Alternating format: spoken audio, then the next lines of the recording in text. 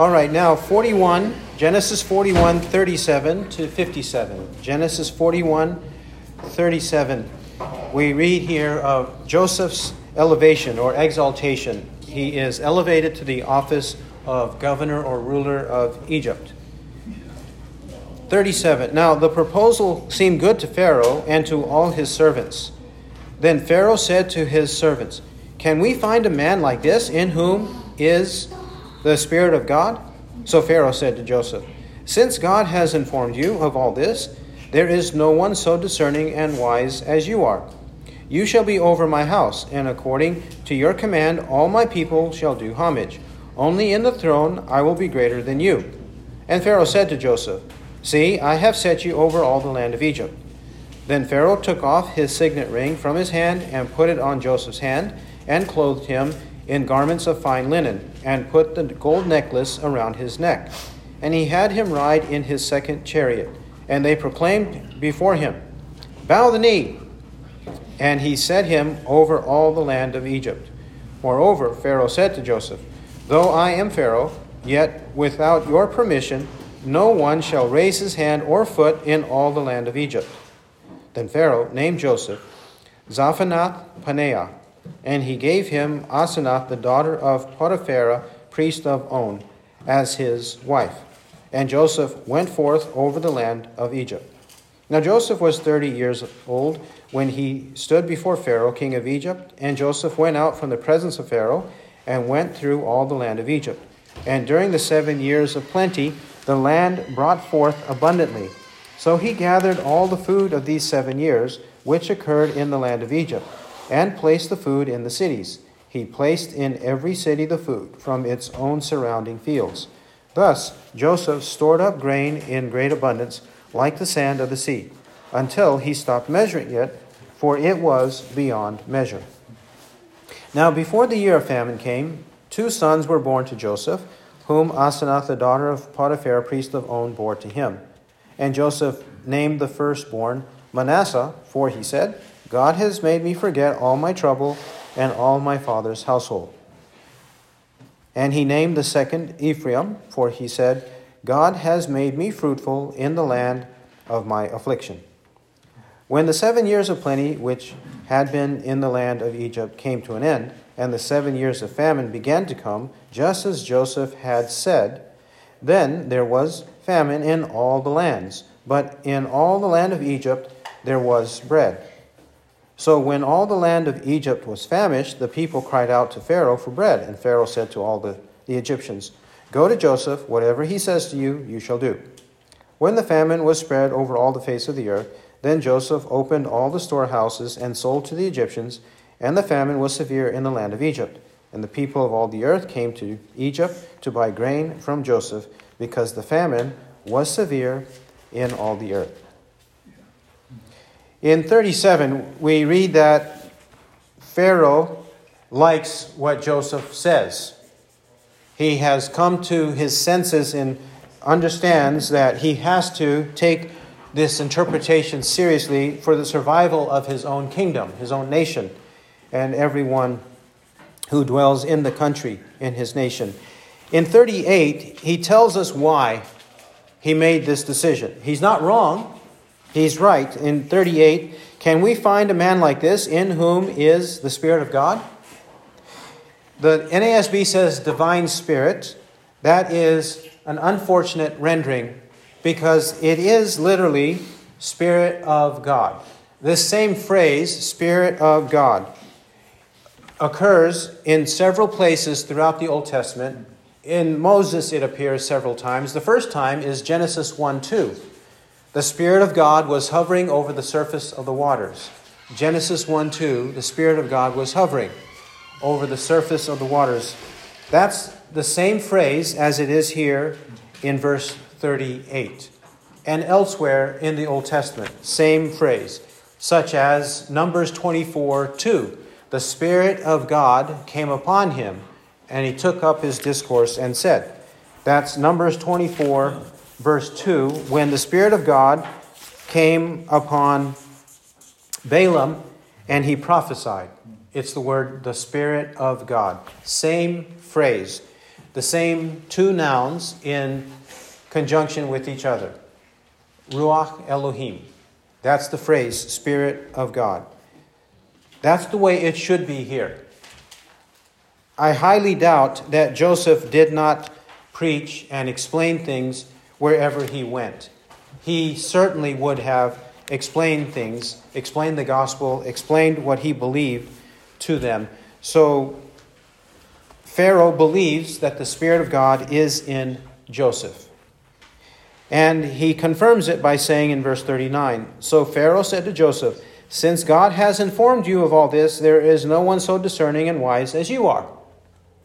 If the Spirit of God dwells in you, and God has informed you, then no one is discerning and wise as you. Those words were in the mind of Pharaoh because of verse 33. Joseph first used those words and put the idea in Pharaoh's mind. Pharaoh confirms it. He knows exactly. So then in verses 40 to 45, we have Pharaoh preparing Joseph. He prepares him. He elevates him. He says in verse 40, "You shall be over my house, over my household, over the palace. According to your command, all my people shall do homage. Everyone will respect you, give you due respect. Only in the throne I will be greater than you." That's in verse 40 and in verse 44. Moreover, 44 says, "Moreover, Pharaoh said to Joseph, 'Though I am Pharaoh, yet without your permission, no one shall raise his hand or foot in all the land of Egypt.'" Everyone will submit to Joseph. This happened also in the days of Mordecai. Remember in the book of Esther, Mordecai was also second in the whole nation, second to the king of the Persians. In Esther 8, 1-2, and Esther 10, 1-3. Esther 8, 1-2, and Esther 10, 1-3. Mordecai also was elevated to being the ruler of the empire, the Persian Empire, second in command under the king. Likewise here, God reversed Joseph's circumstances right here, just as he did in Mordecai's case. He reversed Mordecai's circumstances. Mordecai was on the brink of death, of execution, on the gallows, right? He was on the brink of execution, and that was reversed, and his enemy was executed, and all the enemies of the Jews were put to death. But Mordecai and the Jews, Mordecai, Esther, and the Jews were spared. Well, same here. Verse 41, Pharaoh said to Joseph, "See, I have set you over all the land of Egypt." He has control over all the land of Egypt by the appointment of Pharaoh. And then it says in verse 45, "And Joseph went forth over the land of Egypt." He went to scan, he went to observe, he went to meet, he went to see all the land of Egypt to see what he had to do to prepare for the next 7 years and then the 7 years following, the next 14 years. He went to prepare by checking all the land. This also shows that he didn't live a cloistered life in the palace. He didn't do it that way. He went among the people to see what the conditions actually were so that he might help the people in the right way. 42. Pharaoh took off his signet ring, put it on Joseph's hand, clothed him in garments of fine linen, and put the gold necklace around his neck. The signet ring, the source of authority, the stamp of approval on decrees and documents, Joseph had that. He had the fine garments and jewelry of being a man of power and wealth. Suddenly he had that. Yeah. Suddenly this happened. He was nothing and became something, just like that, because of God. Of course, this passage cannot be used one way or the other. Some might use this passage to say Joseph is doing wrong and sinning by having extravagance. And others might say, since he has extravagance, we should have extravagance. But really, it's speaking of modesty. There is a place for fine clothing, necklaces, and rings. But we shouldn't use it in a gaudy way. We shouldn't be boasting and displaying and trying to puff ourselves up in the presence of other people. Right. That's not the reason for fine clothes and jewelry. And he did not sin in doing so. If he sinned in doing so, why is he commended throughout these chapters? He's not sinning in doing so. And it's not something just for the Old Testament. Some people will say that too. This has to do with the moral law, the condition of the heart, and the way one lives day by day. This is not dealing with animal sacrifices and festivals. It's dealing with the moral law. So he's not coveting, you shall not covet, and he's not stealing, Right. and he's not worshiping idols when he's doing so. Therefore, there is a proper place for things like this. Further, respect, verse 43. 43, everyone is supposed to bow the knee. This is not in worship, but it is in respect. Abraham, in Genesis 23, bowed before the authorities in the land of Canaan, Genesis 23. Here, others are told that they should bow before Joseph. Bowing to another man is not automatically a sign of idolatry. Right. It depends on the reason for bowing. The reason, and if the reason is to show respect, then that's okay to bow. 45. Then Pharaoh named Joseph Zaphanath-Paneah, and he gave him Asenath, the daughter of Potiphar, priest of On, as his wife. We don't know exactly, definitively, what this means. You may have a note that says, God speaks, he lives. Perhaps that's the case. It is most likely an Egyptian name, not a Hebrew name. Some try to make it a Hebrew name, but it's likely an Egyptian name, not Hebrew name. This should not surprise us either, because often people have two names. Whether they are rulers or common people, they often have two names. And this is the case here with Joseph. Of course, perhaps because of the length of the name, and that because it's only mentioned once, it's not repeated throughout the Bible, and we don't know him as this. We know him as Joseph. By the way, even the name Moses. Moses is not a Hebrew name, it's an Egyptian name, but that name has stuck. Perhaps also because nothing else was given to him, and it's a short enough name to stick with it. Then the daughter, Asenath, the daughter of Potiphar, priest of On. Whether she was a believer or not, we don't know. Or whether she converted at this time for Joseph to marry her, we don't know. But likely that's what happened. Likely Joseph would not have just married an idolatrous and immoral woman. He probably would not have done that. I think it's implied that she considered what truth claims he presented to her, or through an agent, and then explained to her, and she says, yes, I believe, I agree, I think he's right. And so she believed the gospel. Also, he's called, the man, her father, is called priest. Some have wondered whether this word priest should be rendered priest in the religious sense or prince in the political sense. The original Hebrew word could mean a leader, a political leader. It's most often, however, used of a religious leader and translated priest. Likely, though, this was a political leader, and a better rendering would be a prince or a ruler. The reason this is an issue comes up in 2 Samuel 8:18. 2 Samuel 8:18, because in the original language, it says David's sons were priests. If you look at your marginal note, it may say literally priests. when actually it shouldn't say literally priests, it should say or priests. The NASB renders 2 Samuel 8:18 as chief ministers. Chief ministers or rulers, governors, something like that. And in fact, the Greek translation of 2 Samuel 8:18 does say princes. They render it in Greek as princes.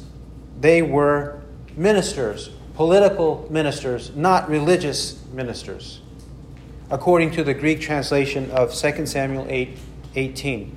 And this has to be the case because David's sons could not be Levitical religious priests. Right. Because David was from the tribe of Judah, and only the Levites and the family of Aaron could conduct anything in relation to the tabernacle and temple. But not David's sons. They could not. So they could not have been religious leaders. They were political leaders. Likely that's the same in Genesis 41:45. Also, On is the Hebrew word for this city. Outside of the Bible, the more popular name is Heliopolis, which is the city of the sun. They worship the sun god. He was popular in this city in the northern part of Egypt called Lower Egypt, not far from the land of Goshen. So Heliopolis is the more popular name of this city in the northern part known as Lower Egypt. 46 to 49. Joseph was 30 years old. As we said, from 37 verse 2 and now here 41:46, we have Joseph's life from age 17 to age 30. And by the time that his family comes and he reveals himself to them, we notice that 9 years have passed.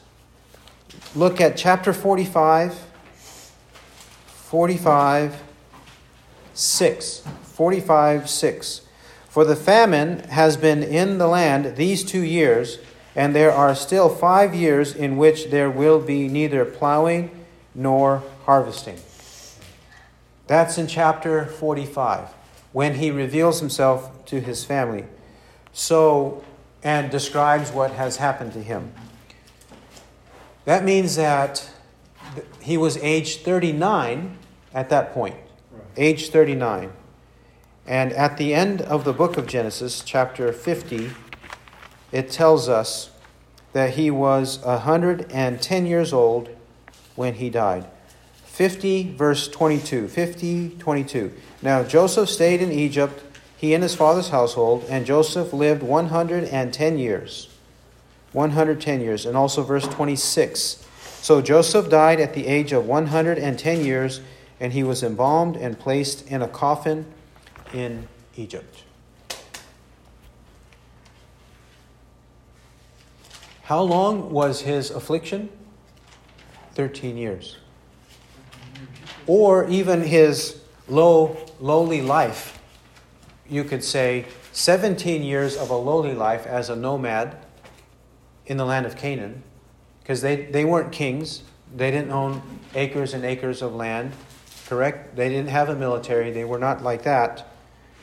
And so he led a lowly life for 17 years, a life of severe affliction for 13 years, but then a life of comfort and elevation for the next 80 years until he died. That's how he lived, which is a picture of our own life and eternal life. Verse 46. 46 repeats that he went through all the land of Egypt, and 47 to 49. And during the 7 years of plenty, the land brought forth abundantly, so he gathered all the food these 7 years, placed them in storage cities, and there was so much abundance. 49 says, thus Joseph stored up grain in great abundance like the sand of the sea. Who can count the sand of the sea? Until he stopped measuring it, for it was beyond measure. That's how much God had blessed them and prepared them. He knew that he should not use the period of abundance for indulgence. He did not use abundance for indulgence. He used abundance for preparation. Like we mentioned in the previous hour, that's what the ants do. Ants don't have abundance in the summer for indulgence. They have abundance in summer to prepare for winter. We should do the same. 50 to 52. 2 sons are born. Before the year of famine. So within the 7 years, these 2 sons are born.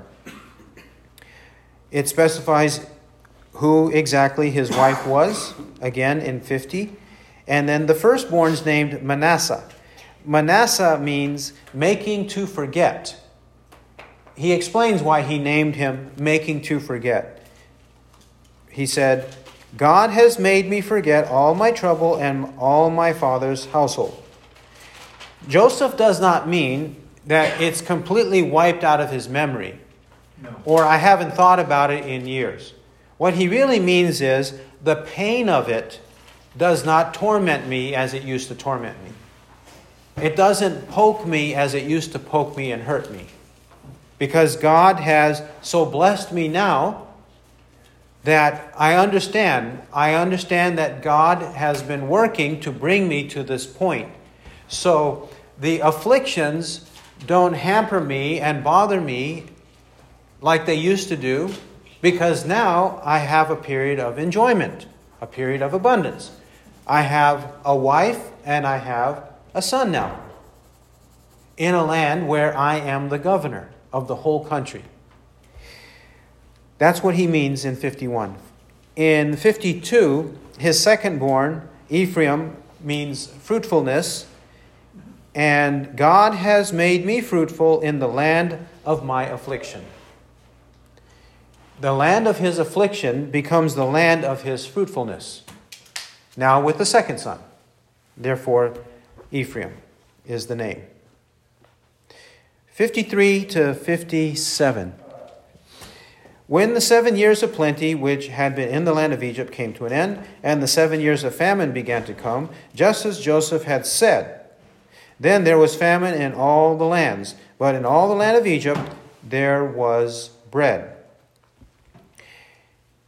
It happened in 53 to 54, the key phrase, just as Joseph had said, which confirms that he had the spirit of prophecy, the Spirit of God in him, just as he had said. Now everybody knows.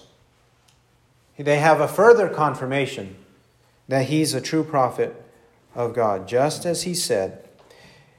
It says here in 54, all the lands, but in all the land of Egypt there was bread. 55, all the land of Egypt. And 56, when the famine was spread over all the face of the earth. 57, the people of all the earth came to Egypt to buy grain from Joseph, because the famine was severe in all the earth. This is an example of us having to read very carefully and contextually. Carefully and contextually. What does the Bible mean when it says all the lands and all the earth? Does it mean the whole globe? Yes or no? Well, 42 verse 5.